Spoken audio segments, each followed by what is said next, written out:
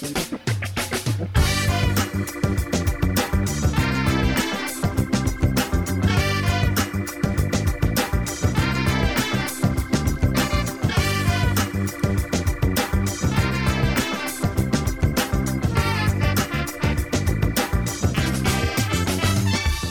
listening to the Food Talk Show.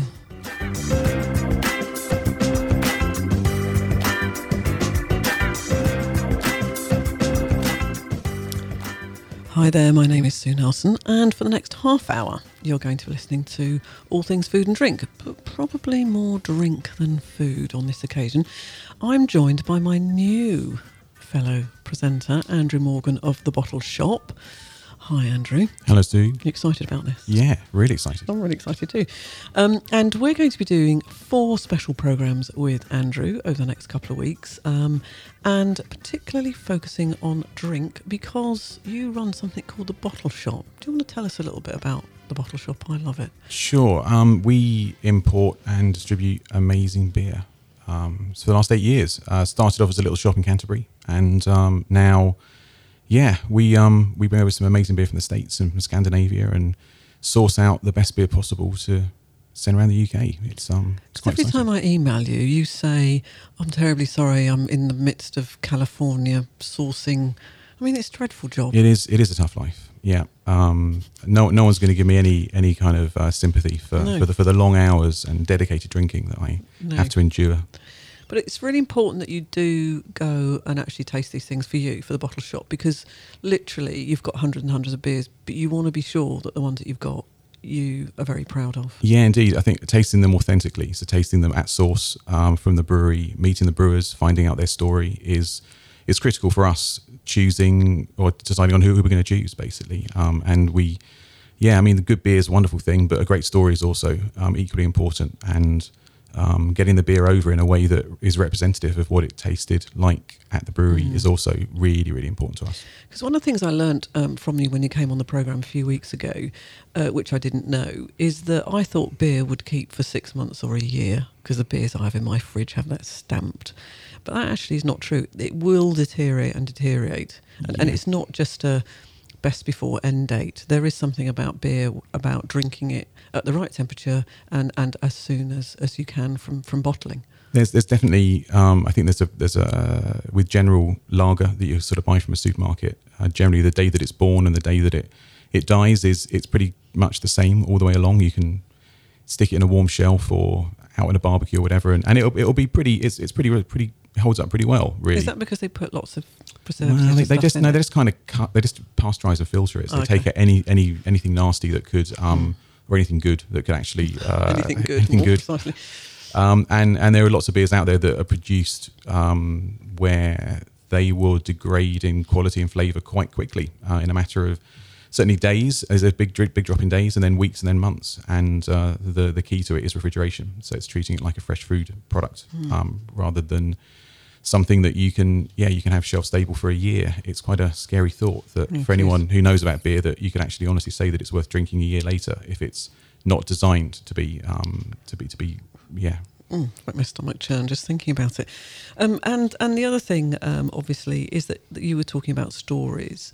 If you go and see these people and talk to them, it does mean that when you go back and your staff as well can actually talk to the punters, they can tell them and bring that beer to life. Yeah, it really matters. I mean, we've got 3 bars, and all the people that we sell to, like Steph, who's here from Cats and Taps. It's really important that the understanding of why that brew is worthwhile is there, and to get a through line where there aren't any sort of kinks in the chain where you're not sure, where if you lose that message, then I think it's so important that the end consumer, the person there with a drink in their hand, can really feel connected to the brewery and understand why they're awesome. Really, I mean every brewery will tell you they are awesome, but they're unfortunately not particularly impartial. You're a curator, yeah, aren't you? They're unfortunately in this world, one does have to curate. So we step in, and we're not always right, but hopefully we get it more right than wrong. Which leads us rather nicely to our two guests. So we're joined by Will Hawkes, who's a very, very well-respected food and drink writer, and also Stephanie Palgrave-Elliot of Caps and Taps. Now, you know Andrew, don't you, Stephanie? Yes, we've been buying from Bottle Shop since we began in 2015. We've also met him at a variety of festivals across the land. He gets around a bit, doesn't he? He does. Now. So tell us about Caps and Taps. What exactly is it that you do? So we're a craft beer bottle shop. When we started, it was mainly bottles that we stocked, although we have a lot of cans now. Can shop doesn't sound quite as good. No. We keep as much as we can refrigerated. As we were just discussing, it's really important to keep hoppy IPAs cold and away from light. We also serve beer on site, so it's like a very tiny bar. You've got like a tasting room, haven't you, in Kentish Town? One of our best customers calls it a nano bar. Yes, which we quite like that's that okay. label. Yeah. But do you think that people are expecting to try stuff? Is that what you're finding? Oh, absolutely. So, we have customers who come in and buy a 6-pack of their favourite beer, but usually customers come in and buy 15 different beers. The Wow. newer the better. Yeah. And is that because there is this pun here, a thirst for something new and different, so that when they go back home, if they've got some friends around, it's like, well, this is different, this is new, have you tasted this one before? And it gives you a little bit of cachet if you feel you're bringing something to your friends that they haven't seen before. Oh, absolutely. So our customers have worked out our delivery day is Tuesday. Right. So Tuesday evening, that's when all our best customers come in, so they can be the first to bring the new fresh verdant can to their friends. That is a genius idea. So you don't have delivery day on Friday, obviously, when it's busy already. Let's have delivery day on Tuesday. Yeah, it's perfect. No one's buying beer at No, midday on on a Tuesday, Yeah. so we can actually get it in the fridges. Yeah. Now, obviously, I know that you've got your finger on the pulse in terms of writing articles and that. Are you finding that people want that novelty? Is that what you're picking up? Yeah, I think so. I think what's happening is something that's been bubbling under for a number of years. Is this interest in, particularly, let's be honest, it's hoppy beers, it's IPAs, and it's many iterations of IPAs. A ludicrous number of iterations, really, but people want hops, and that is becoming more mainstream. You see breweries like Beavertown, Brewdog, they've built their reputation on beers that are very, very hop forward, and that's the flavour that people are looking for. Is that what you're finding, Andrew? Yeah, definitely. I think it's one of those. There are some beers that are slight fashions, but they come and go. But the sense of IPAs and hops being something that are now just identifiable, people almost associate that resinous kind of skunky sort of kind of character as being representative of what beer is. Whereas I think you turn the clock back 10 years and it was a pint of real ale, which doesn't really have the same character. And I think people are expecting more from their pint than ever before. And Stephanie, how do you source yours in terms? Do you do what Andrew does in terms of trying to taste as many as you can? Absolutely. Yeah. Every holiday, me and my partner, who's also my husband, have gone on in the last 5 years. Has usually involved a brewery stop or two. And just constantly curating, like Andrew, trying to find the latest thing. Yeah, absolutely. I mean, it helps that we have distributors like the Bottle Shop who do a nice big collection of good beer, especially from the US. It would be impossible for us to source on our own. But all the London breweries we deal with directly, so make sure we're trying those and like trying them over and over again, because what they were putting out a year ago isn't necessarily what they're putting out different today. Yeah. And Andrew, how does that leave a producer then? Because you might have I don't know, 6 sort of beers that you produce. But are people going to constantly go for the same ones? Or as a producer, are you thinking, right, we'll do this for a year, but then we need to produce another beer another year, because there is that sense of novelty all the time? Does it make it difficult for them? I think to have a core range, something that you can really pin your main brew schedule on, but also showing that you have the adaptability to brew specials. I mean, we've got some breweries that are producing weekly new beers, some monthly, some quarterly. But I think, again, it used to be quarterly seasonal. So, again, you think back to the real ale days, and you pretty much had someone like Fuller's doing a special every quarter. It now feels, every week's a bit much. I would think so, yeah. Yeah, I mean, that makes everyone's life a little tricky. It stops being interesting. I think you need to find that balance between having enough time for people to forget about it and then get excited again. It is kind of it's sort of all and then nothing, and then all and nothing, and that rhythm. Certainly from our point of view, where every Monday is kind of new release Monday, and it's pretty much Christmas every Monday when that list goes out, and we have to have beer that makes everybody look in our direction, and rather than just buy the core stuff, which again, going back to other distributors, that's pretty much what they would do. They have a core range and then a little bit of specials here and there. We pretty much, our currency is all specials, really. And the breweries are producing amazing beer. We're not short of product. When it comes down to it, there's some fantastic beer that is genuinely exciting. I think that's one of the big changes, is having what I affectionately refer to as circus and entertainment in the beer world, where it is genuinely exciting to look at a list of beer and go, oh my God, what am I going to have first? I'm so excited. Yeah, I'm so excited. What should I choose? So excited. A bit like when you get a great menu, isn't it? And you can't make your mind up. It is, totally, yeah. Aside from that, Stephanie, obviously you're going to pin what you do on a bit of novelty. So you're trying to get people to come because they don't know what they're going to find, and it's quite exciting.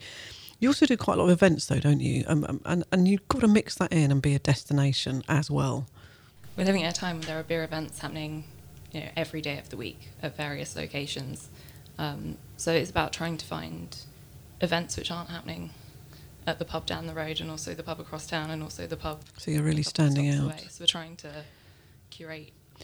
And you really did stand out over Christmas because you hosted a build your own advent calendar. Now that's a sort of like creativity I really like. Explain to me what that was. So obviously beer is fun. Advent calendars are fun. We make our own advent calendars that we sell in the shop, but it's the same beers across all of them, and it's a mixture of styles. Whereas some people... Well, explain to me, because advent calendar for me is like when I was a kid, you just open a little window and there's a tiny little crappy chocolate in there. Well, how do you do a beer advent calendar? Wow. There's 24 bottles of beer in a case and 24 days of advent. So you wrap up a bottle in tissue paper. And put the number on. And put the number on top with a little star sticker and dot them about the box. It's pretty handy that there's 24, isn't there? Kismet. Yeah, that is kismet. So that's the sort of thing you would do. And that gets your sort of clients really involved, your customers involved, and a bit of fun. Yes. So the idea of it was actually that people would come in and build advent calendars for their loved ones, but we ended up having a lot of people come in and build advent calendars for themselves. Yeah. So I'm not sure they quite got the hang of the it. Surprise element of an advent calendar. But. And Will, again, in terms of trends, you're sort of really got your fingers on the pulse across the sort of the beer sector, particularly in the UK and London. Are you seeing that some of these sort of breweries and sort of tasting rooms or whatever are having to really think hard about making sure they're a destination as well as having great beer, because people have got so much choice in essence? Yeah, I think so. I mean, I think there are a couple of different things happening, particularly in the London beer scene. Is there's a group of breweries who are reaching a certain size and are looking to have their own outlets, whether it be bars or tap rooms or whatever you call it. So that's definitely happening. I was at a pub last night in the centre of town that's owned by Truman's Brewery, Newman Arms, which is the first pub they've opened since that brewery was revived in 2010. And then I think there are other breweries who aren't maybe quite so interested in that, who are happy to stay smaller and attack the market in a different way. So there's lots going on, and I think there's huge diversity in London. And what's your thoughts on BrewDog? So it started off very firmly brewing beer because they felt that what they wanted wasn't out there quite strongly. Very, very great, great at branding, and have now taken off like unbelievably. But they've got a lot of bars. What's your thoughts on? The first thing to say about BrewDog is it's a genius business model. Right. I mean, they basically they do crowdfunding after crowdfunding after crowdfunding, and what that does is it brings in money. Not all the money they need, but it brings in money. But it's also fantastic publicity. They've been unbelievably good at keeping their names at the front of the beer news agenda for the last 11 years since they started, really. And they now have a hugely central, a really powerful role in British beer, because as you say, they've got dozens of bars. They've got a by British standards, British craft beer standards, a huge brewery. They're known overseas. They're building a brewery. They built a brewery in the States. They're going to build one in Australia. You know, it's a phenomenon, Brewdog, without a shadow of a doubt. I mean, it's the biggest show in town when it comes to craft beer. But surely one of the reasons why they have become so well known is they're really not afraid of controversy. But that is a double-edged sword, and that's a pretty difficult tiger to ride in a way. It is a double-edged sword, yeah, and they've annoyed a lot of people along the way, and I think people eventually they get sick of it. But I guess Brewdog think, well, if we're constantly reaching new people for who this whole shtick is fresh, then, you know, if there's a few people we leave behind, then on the ledger we're up, you know. So as long as they keep moving forward, you know, and they can keep the momentum up that they built, tremendous momentum, then I guess they'll be happy with that. I mean, I think some of us quite like the fact that, you know, they'll take the mickey out of the nanny state and they produce a non-alcoholic beer. But producing beer that's got a ridiculous proof, I can't remember what their highest proof beer is. I mean, it's easily more than wine. I think it's more approaching whiskey in terms of strength, and things like that. Some people might say that's irresponsible, and other people might say, well, they're not really going to sell it. They're just doing it again to make sure their name's at the forefront. What's your thoughts on some of the things they're trying to do? I tried one of those beers. I can't remember which one it was, and it was about 35%. And to be honest, it was disgusting. But again, it's all part of the marketing. You know, whether it's irresponsible or not, I don't know. I mean, I leave it up to adults to decide what they want to do with their drinking. But it's just part of the Brewdog machine. They've always been. They sometimes make a misstep. I think they've offended people at times in a way they didn't intend to. Yeah. You know, often they do intend to offend people, but sometimes they've done it by mistake. But by and large, their aim is to be talked about, is to be at the front of people's minds, and they've always achieved that. Would you do you, I should say, Andrew, do you stock their beers? Yeah, we've had a relationship with Brewdog going way, way, way back, and it's been a pleasure to see them, you know, grow from pretty humble origins. Although saying that, you know, their story, and it's although I wouldn't wish to plug their book too much, it is a fantastic read. I mean, the Brewdog story is phenomenal, and your local bookshop has a book from by James Watt explaining the whole thing. But I mean, they've achieved more than I think they could ever have dreamed of, really, and their ambitions are outrageous, and often their beers are outrageous. And you know, we look at this trend that we're talking about in terms of novelty, or you know, what was novelty and now is just genuinely entertainment, and they've largely created that. I mean, those high strength beers caused controversy, and the world's a better place for it because at least people are talking about interesting beer. I mean, I remember my dad cutting a piece out of the Sun that was talking about this Brewdog beer, and it was incredible that my old man, you know, had read about that in a tabloid press. It was like fantastic.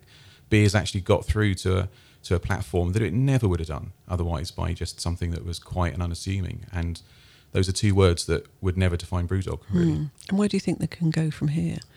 Will they naturally become, you know, a large business that loses its personality, or do you think they really can? You know, it's been interesting seeing the founders take a back seat, and certainly James and Martin were dressing up in penguin costumes and doing all the crazy stuff themselves back in the day, much to the fear and worry of their PR manager. But now I think it seems to be a more scalable ship, I suppose, and they can. I mean, their ability to open up bars and close bars as well. I mean, all credit to them. They haven't always succeeded. There's been a few venues that haven't worked and a few concepts that haven't worked, but they take it on the chin and they move on. And I think fail quickly. Yeah, or just, you know, just they're adaptable. I think again there's a sense of, you know, big business can be very slow to react, and I think Brewdog have shown that they're not like that. And the idea of taking the message to America and Australia directly and having the breweries over there makes an awful lot of sense. I think they are a beacon for the UK brewing industry, and whether you approve of what they've done or not, ultimately the wake that they've left has been incredible. And the British beer industry wouldn't be what it is today without them. I think one issue with Brewdog is that people outside of the craft beer world do conflate craft beer with Brewdog. So when they act the fool or whatever, people dismiss craft beer rather than just Brewdog. It was really interesting. They had a bit of a Twitter spat with Tennent's Lager recently, and it's amazing how many people took the side of Tennent's Lager because of, as you alluded to earlier, they're pissed off with BrewDog. Some people have had enough of BrewDog. Interesting. Stephanie, your tips in terms of some of the beers you're seeing, a next BrewDog coming up for you, or maybe not that big, but somebody that somebody you're really impressed with at the moment that you're seeing at Caps and Taps? So they're a very new brewery. I think they haven't even been open a year, but Burnt Mill in Suffolk. I would say they've sort of come from nowhere, but their head brewer has worked at various brewers before. They're just producing fantastic beers. A really good gluten-free beer, because Sophie Duron, the head brewer, is a celiac, and everything that they've produced so far I've loved. Mm-hmm. And people can get that at your place. Can. Of course they can.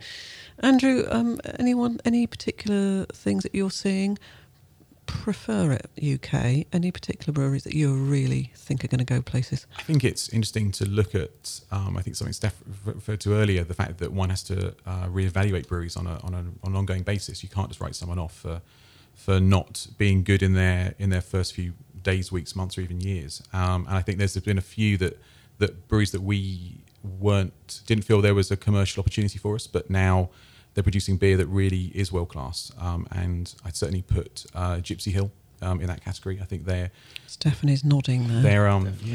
They're really coming to their own in a way that's just wonderful to see their confidence, and they had such a, again, their story's been it's been littered with a few potholes.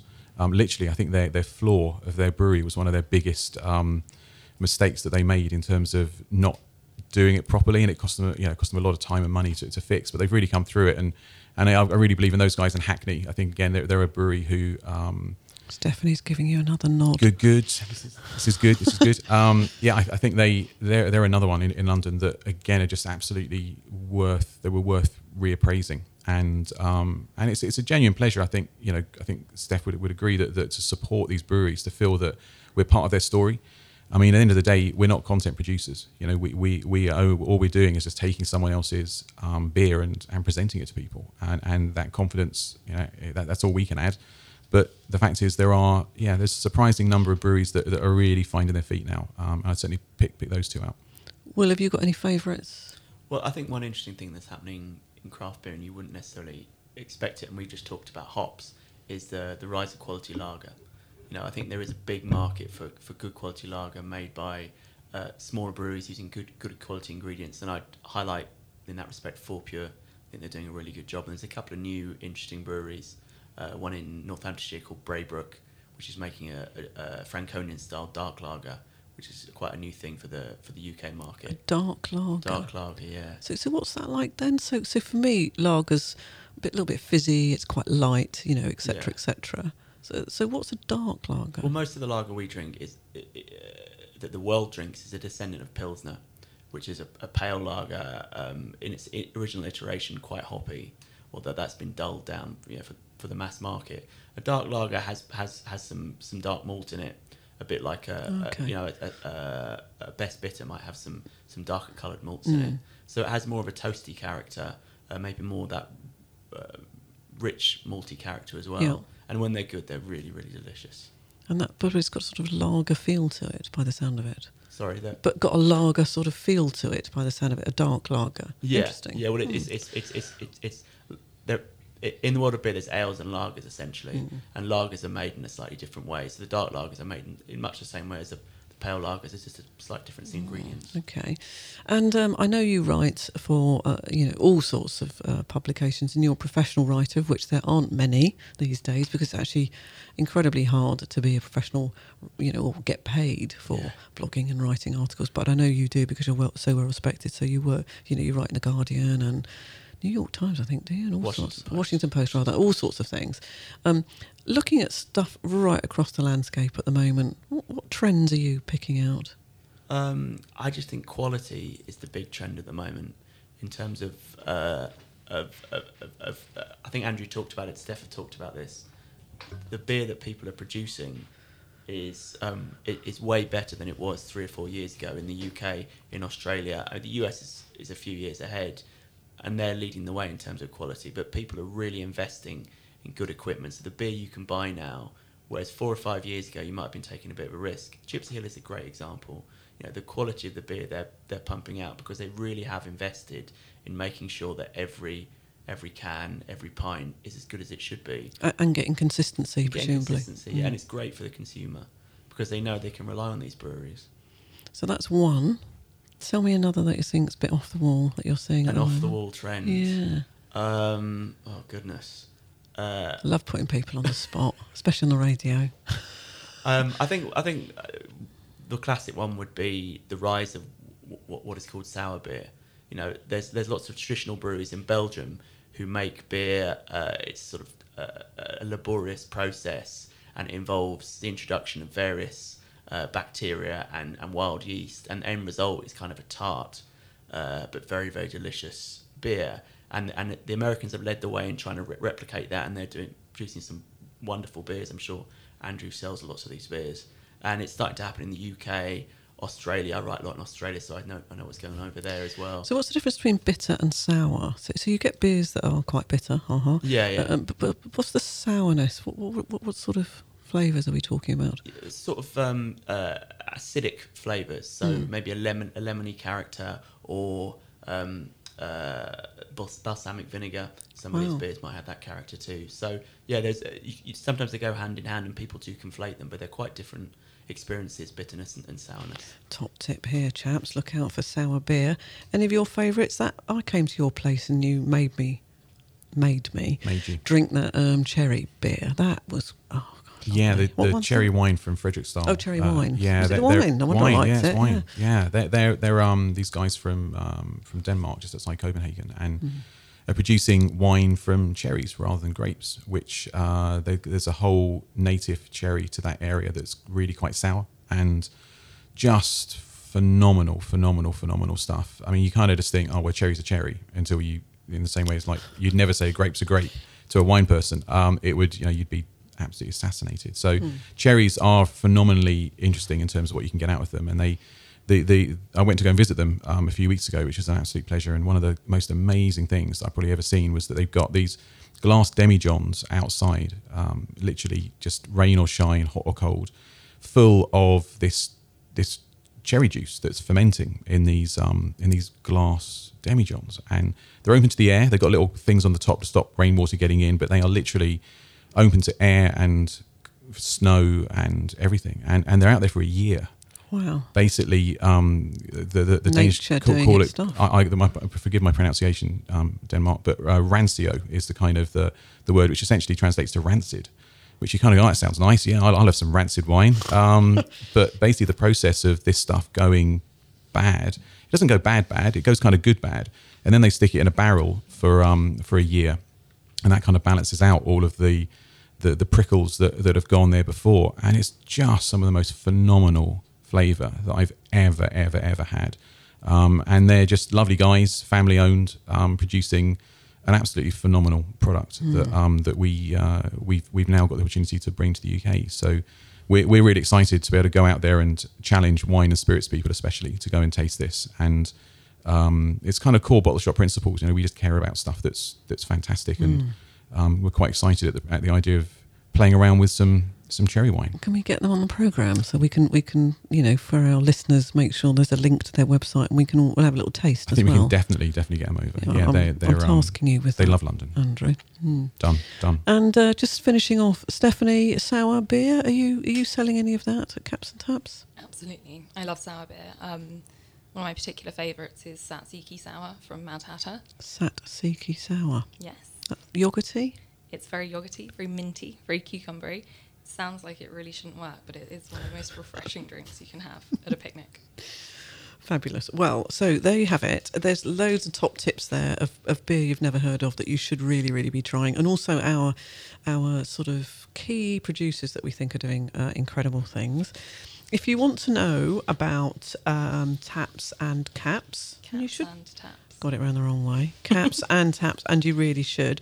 You need to go to capsandtaps.co.uk or trot up to Kentish Town. 130 Kentish Town Road, right by the Overground. Tuesday sounds like a great day to arrive because that's when all the new stuff turns up. Absolutely, yeah. Yeah, so definitely go there on a Tuesday. And thank you so much to Will Hawkes, food and drink writer. If you want to go onto his blog, which is brilliant, by the way, there's loads and loads of really interesting articles. I'm sure it'll be embarrassed for me to say. But there's all sorts of stuff like the new brewing apprenticeship scheme, which is very interesting, isn't it, Will? That's all very interesting. Yeah, very interesting stuff. Things like how London's becoming the brewing capital despite Brexit. Yeah. In your opinion. That's right. And Australian boomerang beer. A little bit article on that. Oh, there's all sorts. That was good stuff. Grape beer. Grape beer, yeah. Grape beer. Yeah. Yeah. So all the stuff on there, and really well written actually, because a lot. I'm really sorry to say, but I think a lot of blogs are actually fairly badly written. Really well written, very well researched. So if you want to go and keep your finger on the pulse of that, have I got this right, Will? It's Will Hawkes, which is ES at the end, .contently.com. Yeah, it's that's. Can we just Google you? Yeah, just go to Twitter and follow the link. Yeah. Follow the link, yeah. And of course, Will be on our website too. So, anything you want to finish off with, Andrew? I don't think so. That was a pretty good first show, I think. Pretty good first show. Yeah. Well, I've learnt lots that I'm going to try, that's for sure, which is the point of these things, us pointing out which ones you need to go and look at. So, you've been listening to the Food Talk Show. Thank you to my fellow presenter, Andrew Morgan of The Bottle Shop, and you can find hundreds of beers on there if you want to look stuff. But you could just trot up to your site in Bermondsey, which is great fun, actually. In a nice railway arch. Or Margate or Canterbury. I like the Bermondsey one. Bermondsey's nice. Particularly on Saturday. And if you want to recommend any future guests, someone doing something groundbreaking in the food or drink sector, please get in touch with us via Twitter at Food Talk Show. And if you want to listen to any of our hundreds of podcasts, go to foodtalk.co.uk. Andrew and I will look forward to joining you next week. Bye now.